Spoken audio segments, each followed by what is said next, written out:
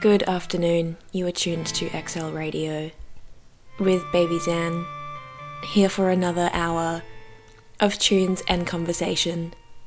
For those who are tuning in for the first time, first of all, welcome. XL Radio is a weekly podcast celebrating diversity in music, bringing you stories of musical practice and cultural heritage from artists across the world.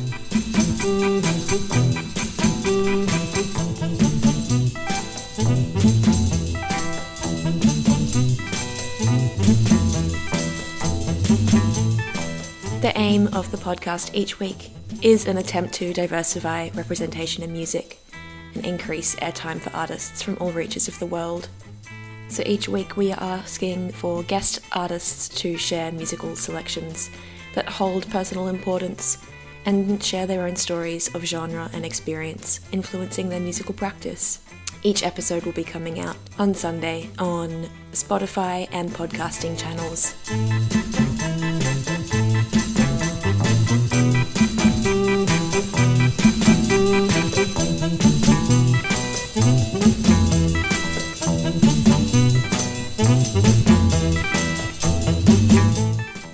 This week I am very excited to invite Shah Sharafi on for a guest curation and interview. Shah Sharafi has selected all the tracks for today, and my god, are there many gold nuggets to talk about. The first song that you heard, Ed Hark, was put out by Hanan on the album Testahal in 1992. Hanan was an Egyptian pop singer from the 70s, and she was well known for blending a lot of Arabic sounds with modern flamenco. And a lot of the songs on this album, Testahal, are an example of a dance pop genre that emerged in Egypt around the 70s called Al-Jil. This was a genre that took a lot of influences from pop music around the world, as well as using rhythms mostly heard in reggae. Alongside those two influences, Al-Jil is often known for the use of a drum machine, laid on top with a lot of traditional Arabic instrumentation. Also worth noting that Al-Jil was kind of made as a genre answer to an earlier musical movement in Egypt called Shahabi. Shahabi we'll be talking about later in the show, so keep your ears peeled for that one.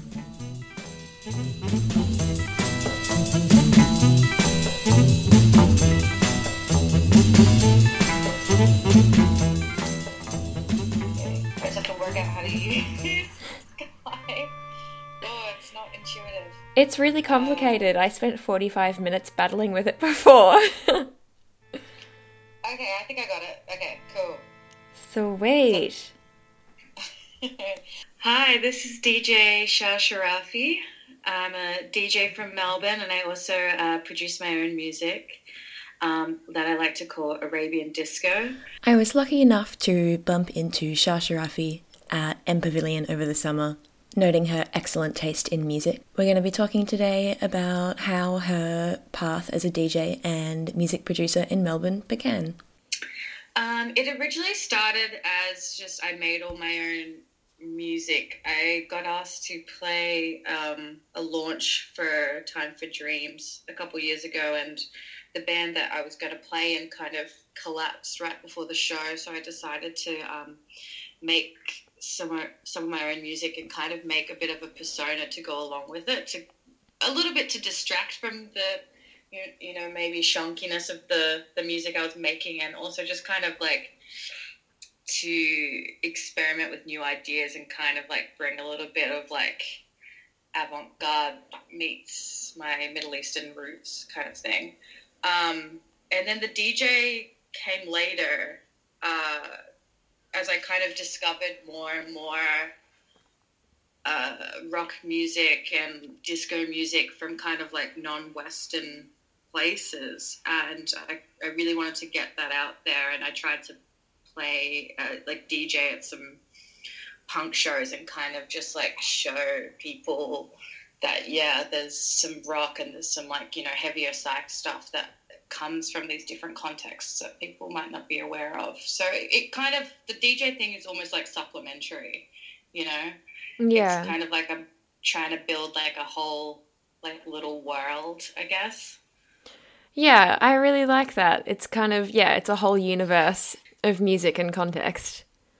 Totally, and it fits different uses, like I obviously can't really like perform everywhere, or it's not like, it doesn't really work in certain contexts, but, sometimes I can put my DJ hat on, my producer hat on, and it works, And the music that you make, does it have a lot of punk elements in it? It's punk to me, and like, I mean, it doesn't sound like punk music, do you know what I mean? But it's kind of like the most punk thing I could think of, because it's so different to what everyone else is kind of doing or was doing when I started. So it sounds like, yeah, I describe it as Arabian disco. It kind of has like a little bit of a chopped and screwed kind of almost hip-hop influence as well. But to me, it's like punk music because it's just so different, especially when I perform in a niqab and I light incense and I like have a lot of like traditional kind of elements to the show. And, like, putting that in kind of like an Australian pub venue context, to me, that is punk, you know? Yeah, cool. So it's also an element of being culturally punk instead of musically punk. Totally. Punk in that, like, I don't really know what I'm doing. Like, I'm self-taught and, like, it's maybe, you know, it's not like it's not polished. And it's kind of, like, got that raw aesthetic from punk as well. But it doesn't, you know, it doesn't sound like punk music or what you would traditionally think a punk band or punk performance sounds like. Yeah. And I know that Middle Eastern rock, is that something that's influenced you as well? Or would you say your listening is more disco-based? It's more disco-based. It started, like, it's kind of from, I wanted it to be really stripped back, so I was really inspired by comps like the Saharan synthesizer comp and stuff like that with just like really simple keys and kind of like these Casio tones that are like really repetitive, and that's kind of where I first found my influences from. And then I kind of found more kind of like elaborate disco and stuff. The psych and the rock features like quite a lot when I DJ, but it's not really how I sound musically. Yeah. And is this all a one-person job, or do you ever collaborate with people? No, it's all one person at the moment. I've had a lot of friends come and help me because, yeah, I'm totally self-taught, and I think the first time I wrote a bunch of the songs was like a week before my first show. So my friend Chris came and showed me how to use Ableton and stuff like that. But yeah, I haven't collaborated with anybody yet. I really want to. My whole intention with the project was trying, like, I always wanted to get more and more people to kind of join in on it. Unfortunately, I don't really have very many like Arabic friends, and I'd really like to like collaborate with other people of color from Melbourne or from anywhere really. Yeah. How has your experience been in presenting music like this to an audience where, yeah, is it a struggle to find other people to collaborate, or do you find that you've found more and more people over the years as you've been making music? Yeah, I've found more and more people as I've made it. It's kind of like I thought I was the only one doing it for a while, and then I kind of realized that there's this whole kind of scene that's going on. I met Baba Noir, and they're a DJ in Melbourne. They're from Turkey, and they play like just the most incredible stuff. He really has like one of the best collections around. It's like almost intimidating. I'm like, oh gosh. So that's been really good. That's probably been like one of the best things through the project is just like, yeah, meeting other people from similar backgrounds or people just with like similar interests in this kind of stuff. It's been really great. This is one of Shah Sharafi's own numbers. The track is called Things to Learn.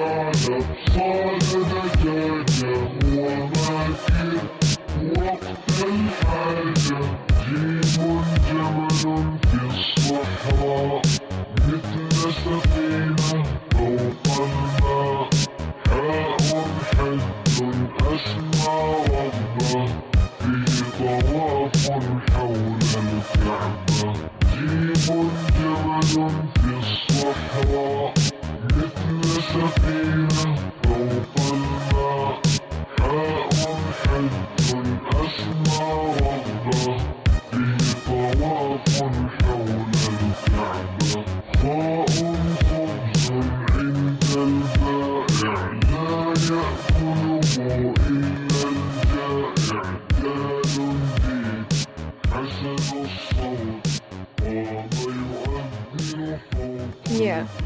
And where in the Middle East were your parents born, or were you born?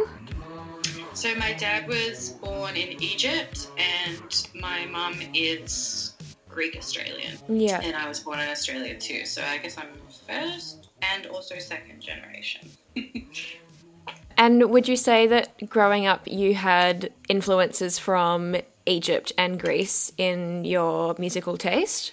Yeah, definitely. I definitely listened to a lot of Arabic music just like in the car and stuff. And like, I don't think I really thought much of it at the time, but I really think that it did inform a lot of my musical tastes later on, like almost subconsciously.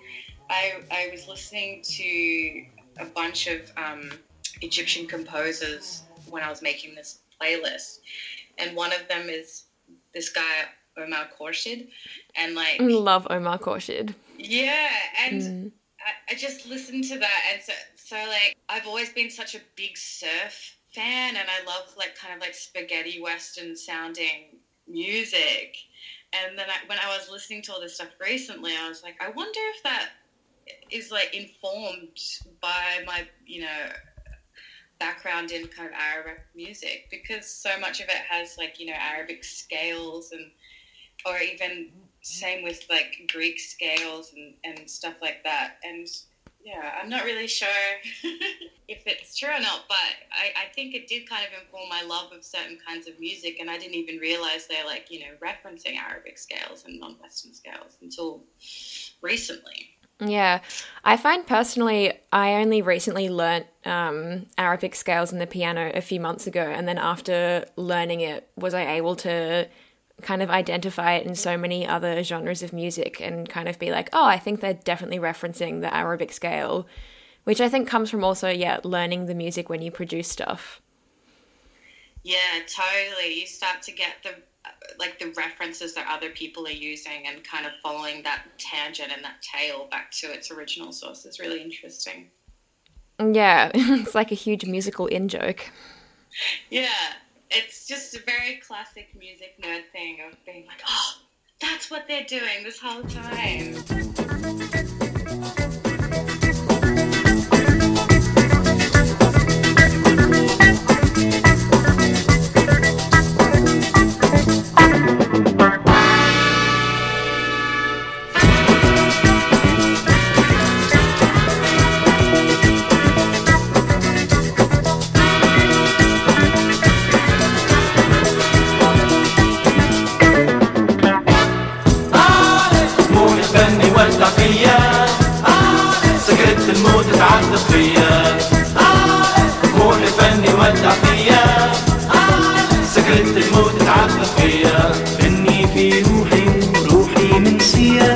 صاغينية اسمع متنان غني في روحي روحي منسية يا صاغينية اسمع متنان نار جاهد تكبي فيا كلمت علاش تتبع فيا نار جاهد تكبي فيا كلمت علاش تتبع فيا بسمة تبكيني وبسمة تنسيني بالنية ليلي ما عليهم لام بس ما تبكيني بس ما تنسيني فني يا ليلي ما عليهم لا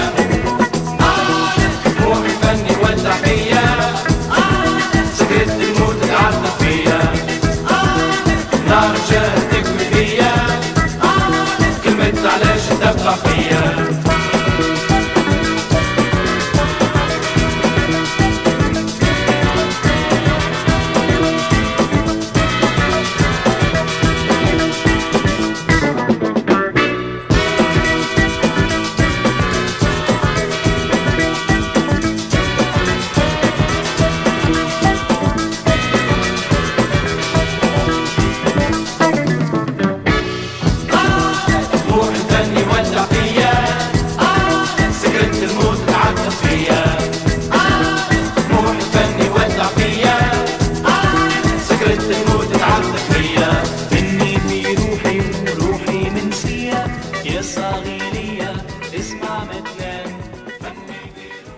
This song, Alesh, was put out by Delton in Tunisia in 1973. Apparently this band started off a lot by doing a lot of American soul and funk covers and gigging almost every night at a little beach hotel called the Sahara Beach Resort on the Tunisian coastline. They did this for about 6 months in the 70s and played every single night of the tourist season, eventually amassing enough money so they could fly to Rome and record this being one of their only 7-inch single releases.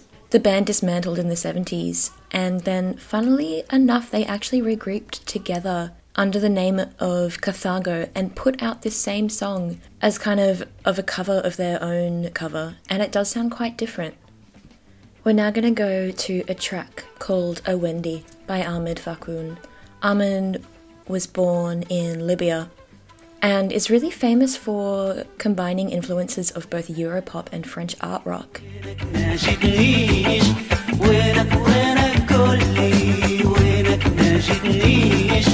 أنت حبي وأملي من غيرك لا ما نعيش أنت حبي وأملي من غيرك لا ما نعيش عادني عادني عادني ما تسيبنيش عادني عادني عادني ما تسيبنيش اليوم استنيتك في نفس المعاشرة ولكن ما جيتنيش ولكن ما جيتنيش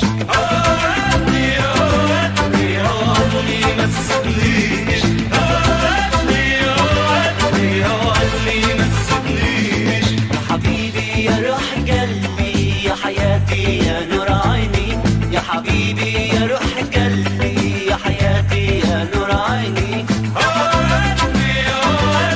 عادني ما تسيبنيش عادني عادني عادني ما تسيبنيش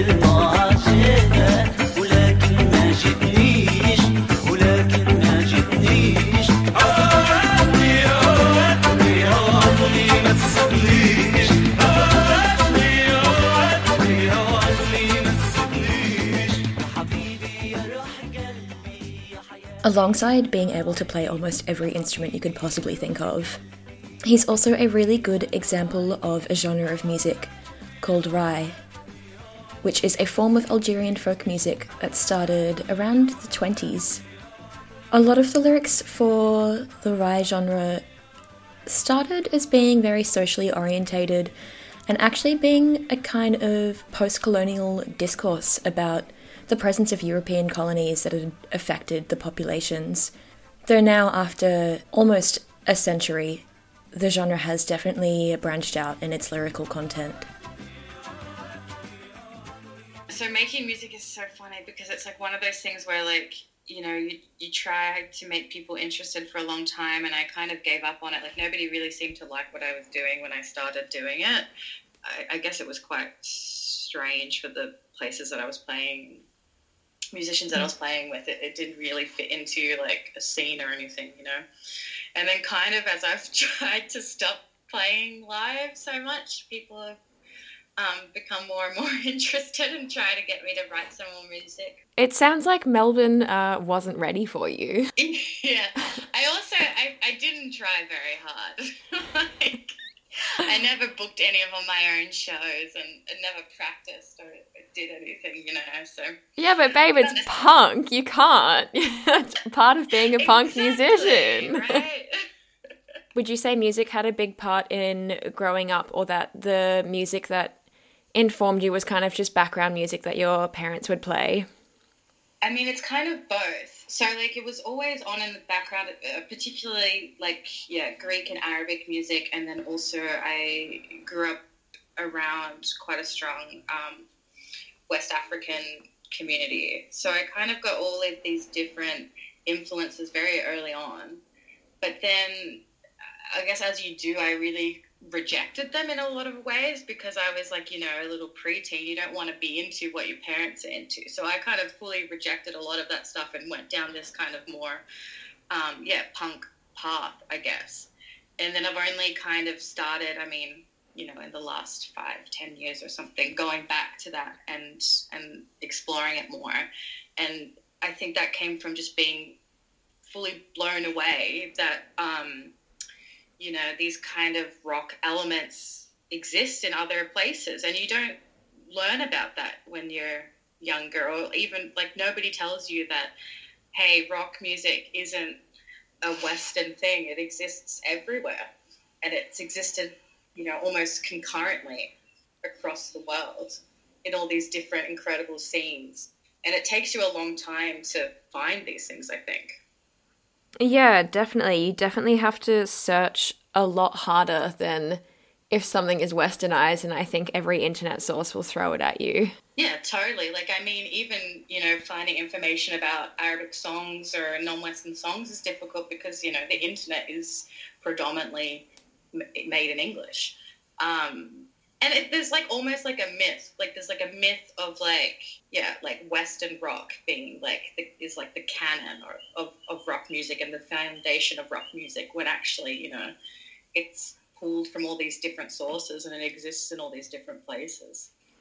Yeah, and I find also the reverse in people finding a really great Middle Eastern psych rock musician and then being oh, he's the Jimi Hendrix of the East, and having to validate them by relating them back to another Western musician instead of letting them stand up on their own. Totally. Because Arabic music's so inaccessible in so many ways, or a lot of this music is so inaccessible in a lot of ways. I know we've both probably longfully looked at some 7 inches that probably costs around $2,000 for whatever reason. Yeah. So it's so hard to get this stuff in a physical format. I went record shopping in Egypt last year, and I went to every single record store in all of Egypt, which was 7. There's 7 record stores in Egypt. Oh my God. Habibi Funk had already cleaned them all out. True. What was quickly the music scene like in Egypt when you were there? Yeah, I couldn't find anything. It's so... I hope it's deep underground somewhere and doesn't just not exist anymore. I had to beg my family to be can you take me to a music store or an instrument store? And they're oh, there is none. And all the record stores that I went to were kind of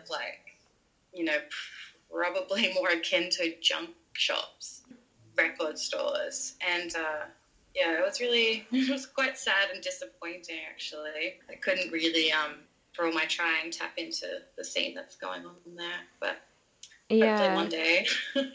Yeah, or maybe they're just in a different stage that kind of precludes vinyl and physical stores at the moment. We hope. Totally. There's a big kind of DJ EDM vibe. So the first time I went there, I got to see some traditional musicians perform at weddings and stuff, and that was really incredible. And then when I went back last year, they had all kind of been replaced by DJs and stuff like that. And it feels like the whole industry is kind of shifting and changing, and I hope it's for the better and not just kind of becoming more kind of westernized, I guess, for lack of a better. It does kind of on the surface level appear to be kind of becoming a bit more homogenous. Yeah, that kind of is a bit bittersweet in that they're making all this stuff famous and then kind of just cleaning out all of the record stores in Egypt so that no one there has much to go off anymore. I know, but I can't be too mad because he did what I wanted to do, which is go and buy all their records. But yeah, I guess like you can look at it kind of, two ways of like, it's amazing that he's preserving these things that may have literally been just thrown out had he not gone and bought them, and he's making them accessible to people. But it is, also a bummer where it's like, there's no more records there anymore. He's got all of them, Yeah, at the expense of the locals. But yeah, I think, he has excellent intentions, I'm sure. I have to really, big ups to Habibi Funk for, even inspiring me to like find this music and listen to this music.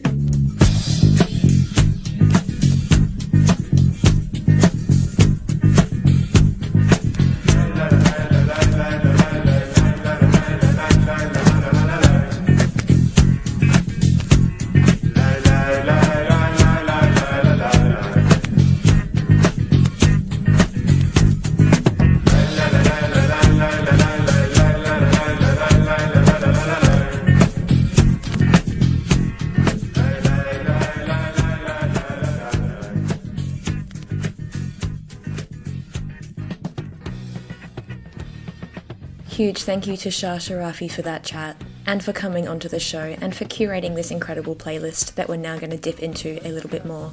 There will be links in the show description for where you can access Shah Sharafi's music and Instagram. This track is called El Fen by A. Mislayen, a traditional Kabyle singer with Algerian roots who practiced his music a lot in Paris. This was one of those classic 12 inches that got put out in a very small number and has been highly sought after in France ever since it popped out. This one definitely goes on Discogs for $1,000. Expensive listening.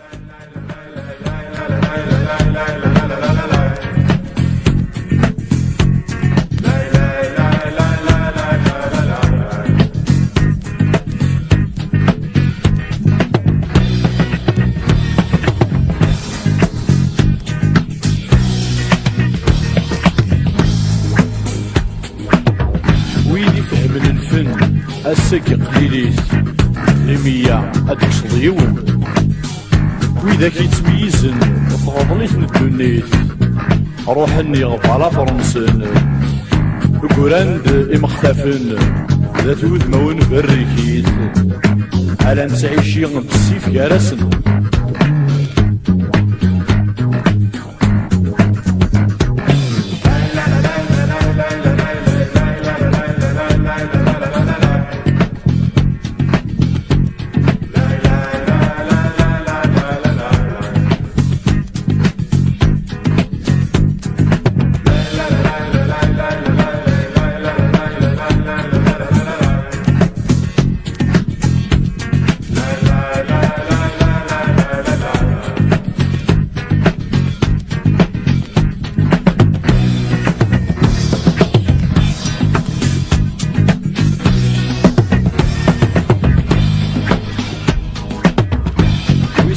ما شافو صغري ماس يحفظيتي بويزيد يشويق هادي بدو هادي اسمو السوس ميكسر رحي وقرجوميس اموشنيك تعويق اسمنا ضي حد الكرموس اسا صبر في ميس نغمولاش يغديرنا الخيق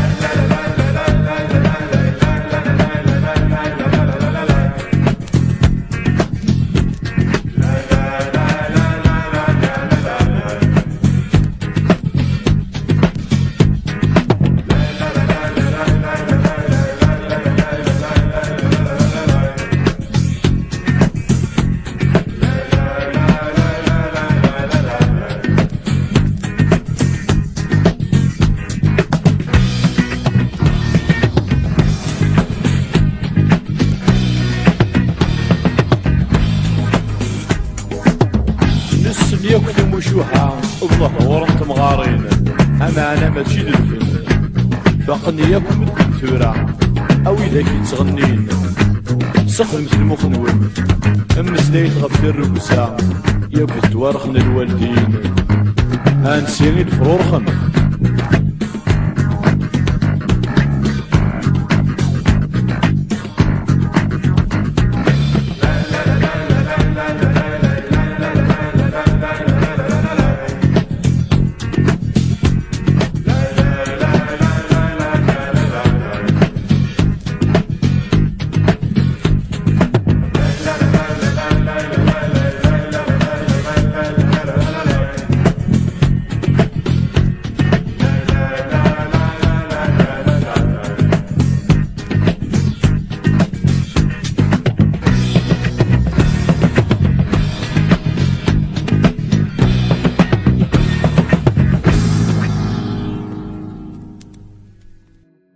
Time to now dive into some psychedelic Saharan rock, which we visited a lot in the Mali episode a few weeks back. Very pleased that it's making a resurface. This one is by Bibi Ahmed and it's called Libya Swara, an example of music by the Tuareg people again. If you want to know more about the Tuareg blues, feel free to listen back to the Mali episode.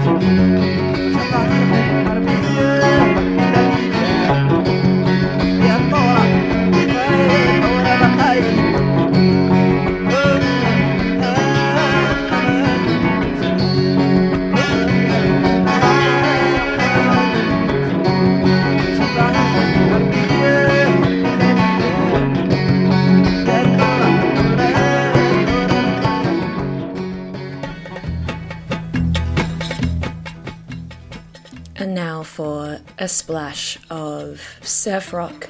This one is called Popcorn by Omar Khorshid. And we heard this nugget of the Lebanon episode. A lot of beautiful cross-referencing happening this week.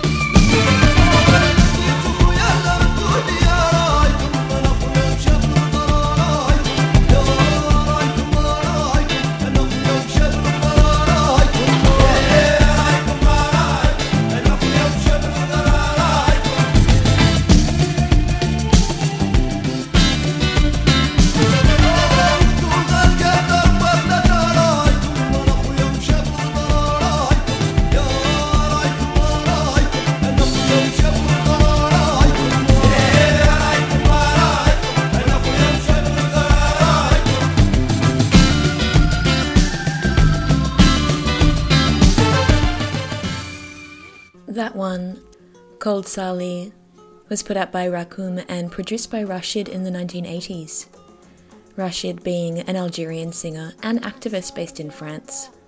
Both these artists are another example of Rai music, and I wanted to take this moment to quickly touch back on the genre we mentioned before, Shahabi, which evolved from Baladi, which we heard from in the Lebanon episode, and then this genre was used as kind of a stepping stone to move to the Algier genre, which we heard from at the start of the show, which just creates this really beautiful picture of all these different genres that kind of built the foundation for the next genre to come, each having a very different foundation. Shahabi translates to of the people and was a very urban music genre in the 70s, often intensely political, and because of its nature as street music was mostly distributed on pirated tapes and CDs, making it a very underground genre. Rashid in particular started his musical career by working in a textile factory during the day and then playing at DJ clubs during the night, spinning Arabic music, rap, salsa and funk. Apparently he would do some really insane mashups of Arabian pop classics over Led Zeppelin, Bo Diddley and Kraftwerk.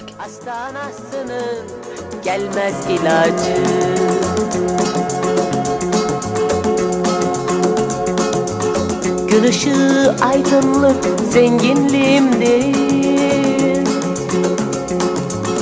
Üstümdeki giysiler senin eskindir. Eski dostlarım şimdi nerelerdedir? Sora sora ne hal oldum bulamadım ki.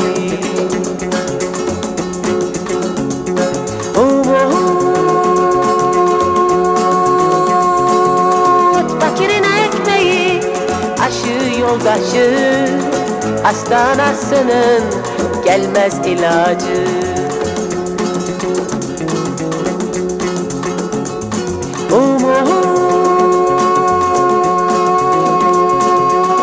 Fakirin ekmeği, aşı yoldaşı, hastanasının gelmez ilacı.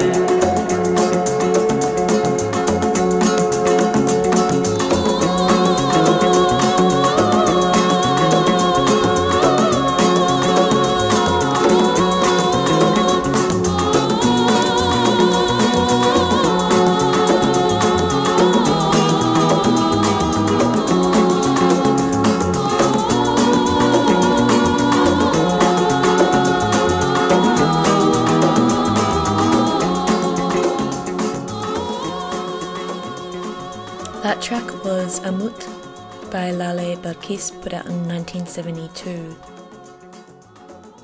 And to finish the show, the last track, Shah Sharafi, selected is Zutu, put out in 1976 by Esin Afsar.